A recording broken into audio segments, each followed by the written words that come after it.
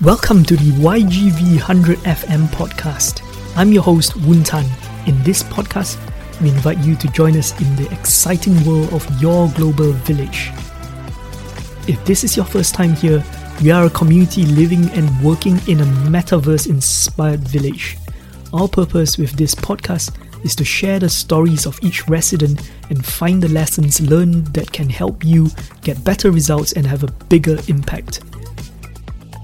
Whether you're just starting out in your business or you're a seasoned entrepreneur, you'll find fresh ideas and inspiration in these stories. Okay, welcome to another episode of the YGV 100 FM podcast. And with me today, I've got Lorna Charlton. And so, Lorna, tell us a bit about your backstory and your personal impact. Thanks, Woon. It's really nice to be here, and I love the studio and the fact that we get to share our story. And I also like the fact that the interview is structured around stories because that's a really important way of communicating messages and ideas. So my backstory is I've actually broken it up into three parts, and the first part starts when I was really young, and that's important because I grew up on a farm, and it wasn't a big farm. It was on the outskirts of the city of Perth, which is the capital city of Western Australia. And that was a sort of semi-rural environment, but there was enough natural bushland around for me to be able to go outdoors and really develop an interest in nature, a real fascination with it, and a passion for nature conservation. And so when I finished high school, I went on to study biology at university. And after graduating from uni, I worked in a variety of research positions at different universities and also at the Western Australian Museum. And so I was fortunate enough to also be able to go on scientific expeditions to really remote locations and see some beautiful parts of Australia and some amazing parts of Indonesia. And then I went on and did further studies at another university on the east coast of Australia. And the quality of the written thesis that I submitted for my research project, as a result of that, I was awarded a PhD scholarship. And so when I came back to Perth from finishing that period of studies, I began my PhD. And so that's sort of the first part of my backstory. And what I've described is a fairly straightforward career path that someone in research would follow if you wanted to become a research scientist or become a university academic. But this, as I said, is only one part of my backstory because when I was pursuing a career in research, I had a really strong and clear purpose and I was very good at what I did. But the whole time I was actually torn between continuing as a scientist and doing something more creative. And I actually found this really frustrating and confusing at times. And so that takes me to the second part of my backstory. And I wanted to sort of describe where that creative need came from and how it impacted my life while I was pursuing science, because I think some listeners will be able to really relate to what I experienced. So I grew up with two strong influences in my life, my mum and my dad. And I think I get my logical, methodical, analytical thinking brain from my dad. And this helped me to be really good at science. But I also I'm very creative and I have a gazillion ideas and I love visual design. And so I probably got that side from my mother because she was an artist and a lecturer in art history. And I grew up in a house filled with her art. And so she taught me a lot about composition and colour theory and all of the things that were part of her world. And I think growing up in that environment had a really big influence on me and my desire to be creative. So you had your academic career, and then what was the next big jump? Because there seems to be something going to be happening, right? Like you must have a big decision. There is a big jump, but it was a real journey to get there because for 15 years I persevered with science and ignored this feeling inside of me. And there were there were like these little breadcrumbs that kept popping up and saying, Lorna, you need to listen to this creative side because it's probably really the path you want to follow more than science. But science was like the safe pathway. It was, there was a logical path to follow and I could see it ahead. I couldn't see where a creative path would lead me and I didn't have a plan. So I sort of resisted going down that path. And it started really early. It started back in university when I was doing my degree. And I found that I was interested in everything and I wanted to learn about everything.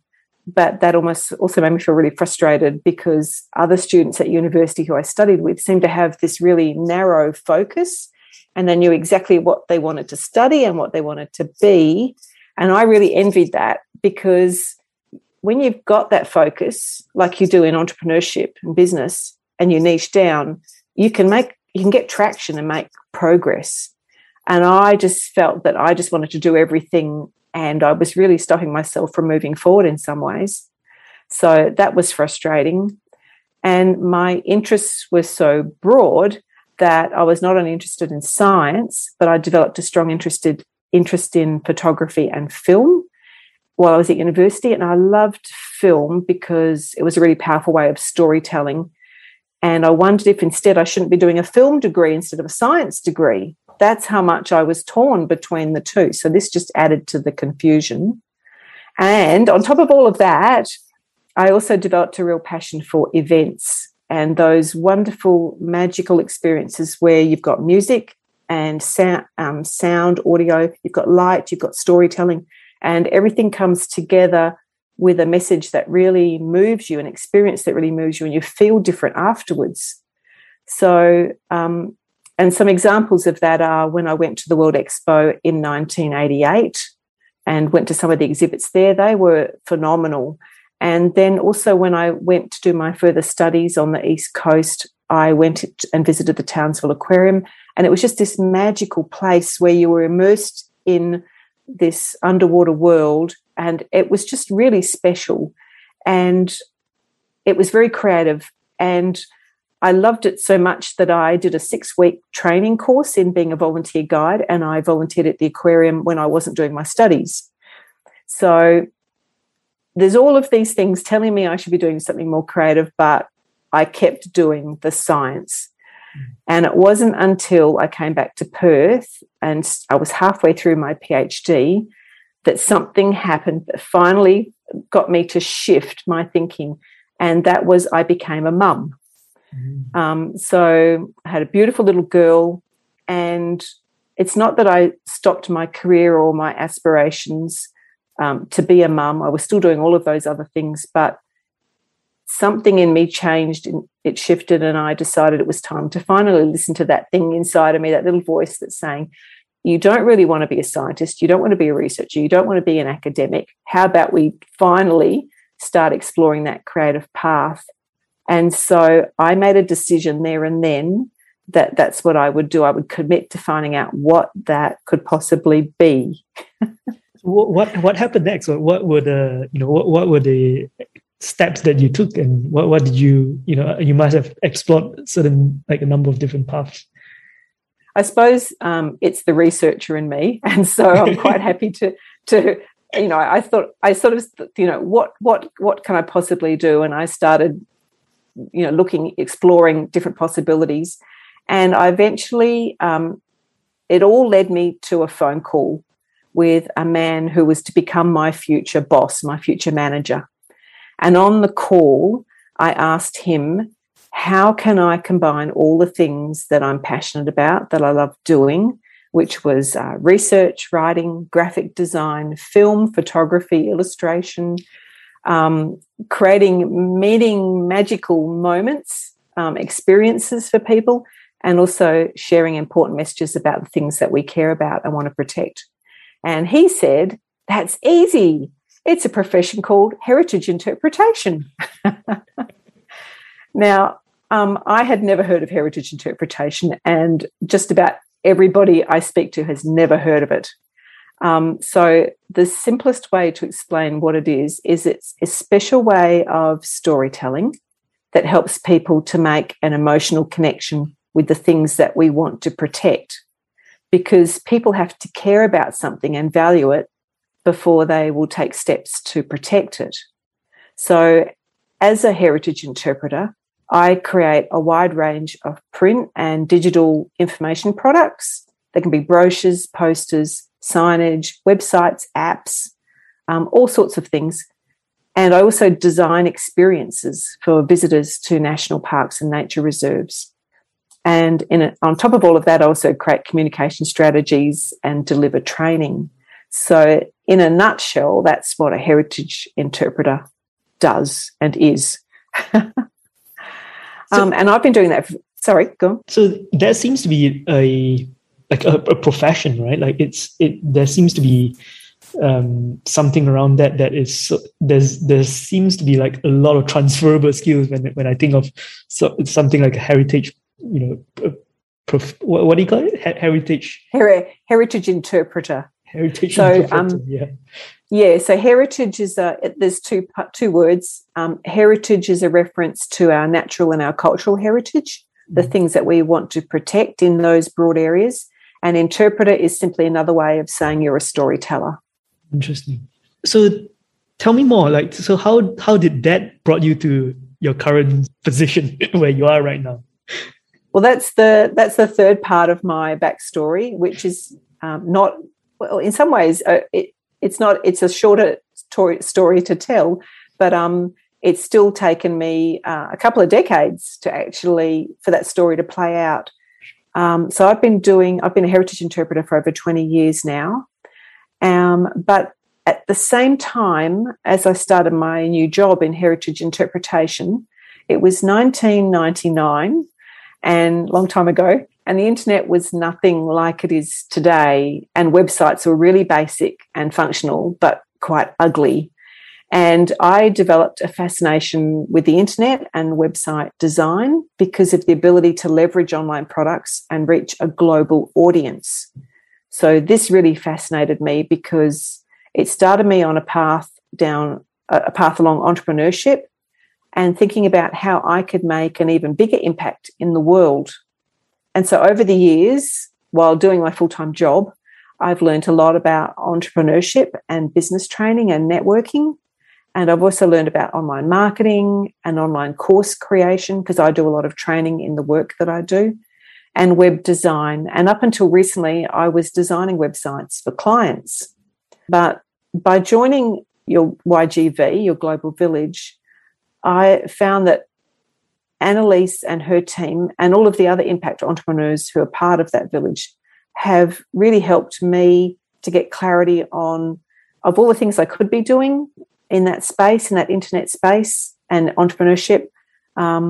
They've really helped me to focus more on the business that I'm creating now. So I've sort of left web design behind, although I still do it a little bit here and there. And that's really how I've reached my current story. And I wanted to say that I'm not saying that because I just want to give YGV a plug.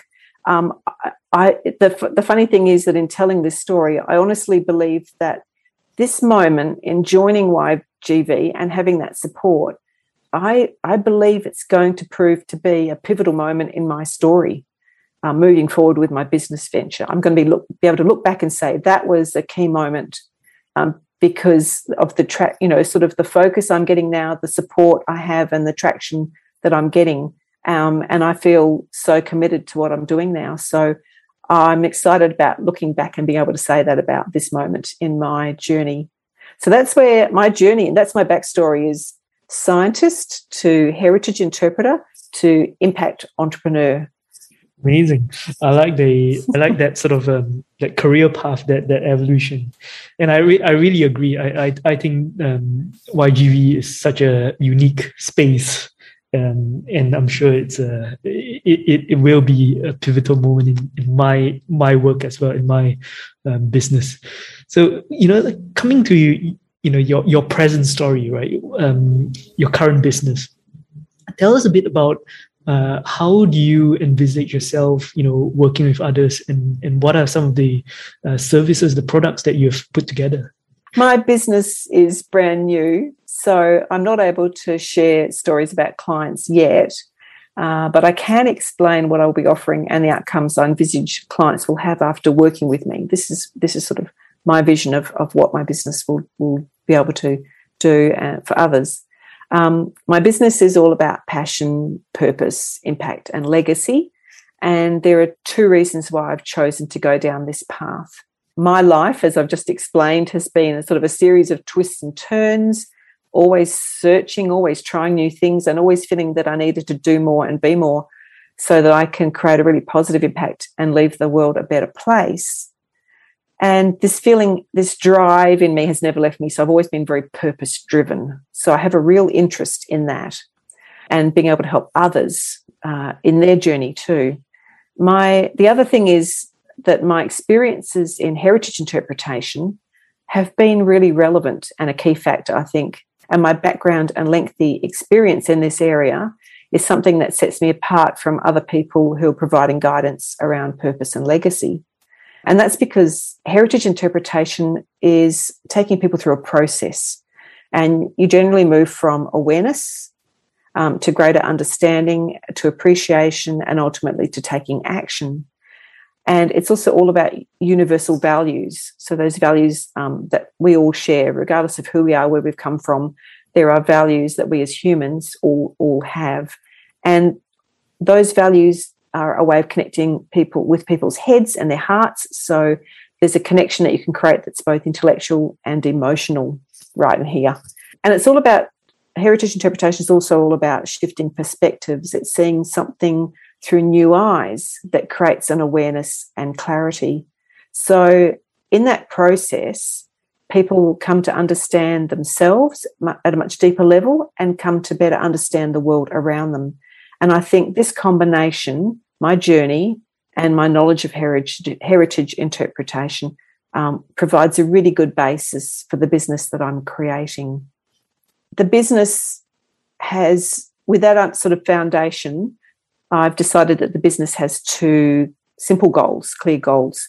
It's to help other people facing the same uncertainties and frustrations and doubts and fears that I felt during my journey to get clear on their why. And the other goal is to inspire and empower them to take action, because I feel like the change that the world needs can only really happen when we work together and support and inspire each other. So to help clients achieve this, I'm going to provide a variety of free and paid products and services. And some of these are digital and others are online. Some are digital and online, and others are real experiences in the real world. So the sorts of things that are going to be online and in a digital format are quizzes and not so much quizzes and tests. I'm not going to try and develop my own set of quizzes and tests, because I feel like there's a lot out there already.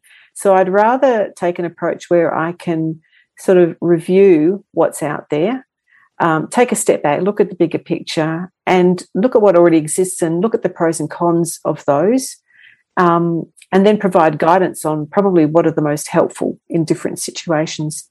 And I want to include a really fresh approach to this, to purpose and passion based on recent research, because I'm beginning to discover some really fascinating people out there who are doing just that. They're taking a fresh approach. And to me, it really resonates. Their approach really resonates with me more so than some of the older approaches.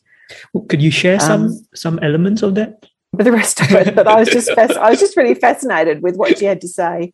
And it was just a really nice take on something, that's been around for a long time. I've been reading about passion purpose for such a long time, and I'll see somebody go down a path and I sort of think, is that really, is that really true? Is, how much value are you providing by sharing that point of view? And someone else will come along and completely flip that on its head with their own perspective. And I think, oh, okay, that's interesting.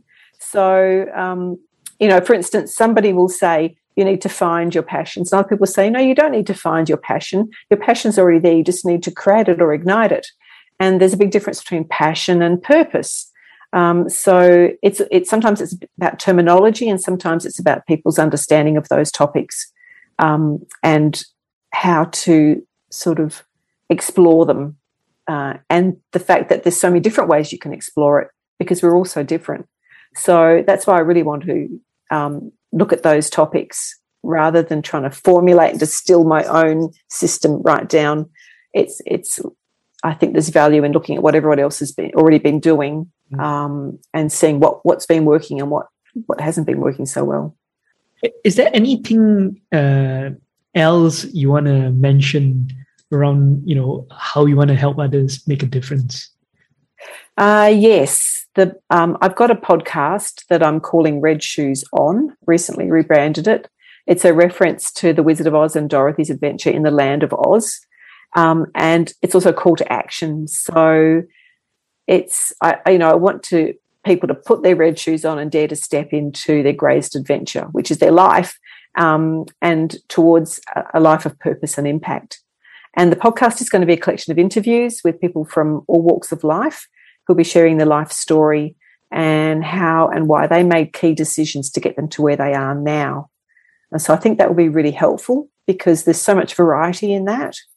And I'm sure that while one speaker may not, or one personal interview may not resonate with somebody else, it will invariably resonate with the listener.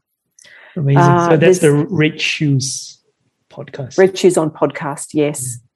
Then I'd like to, I'm working on a product called 1 Second Stories, which is a guided online program to help clients create their legacy storybooks. And this is based on my first 1 Second Storybook that I created for my daughter. It's a combination of images and my life lessons, and it's a way of sharing knowledge and wisdom that we gather through our lives, so that we can pass that on to others. And again, those lessons are based around universal values, and it's a way of connecting with who you truly are and can be a springboard for passion projects that can lead you to your purpose.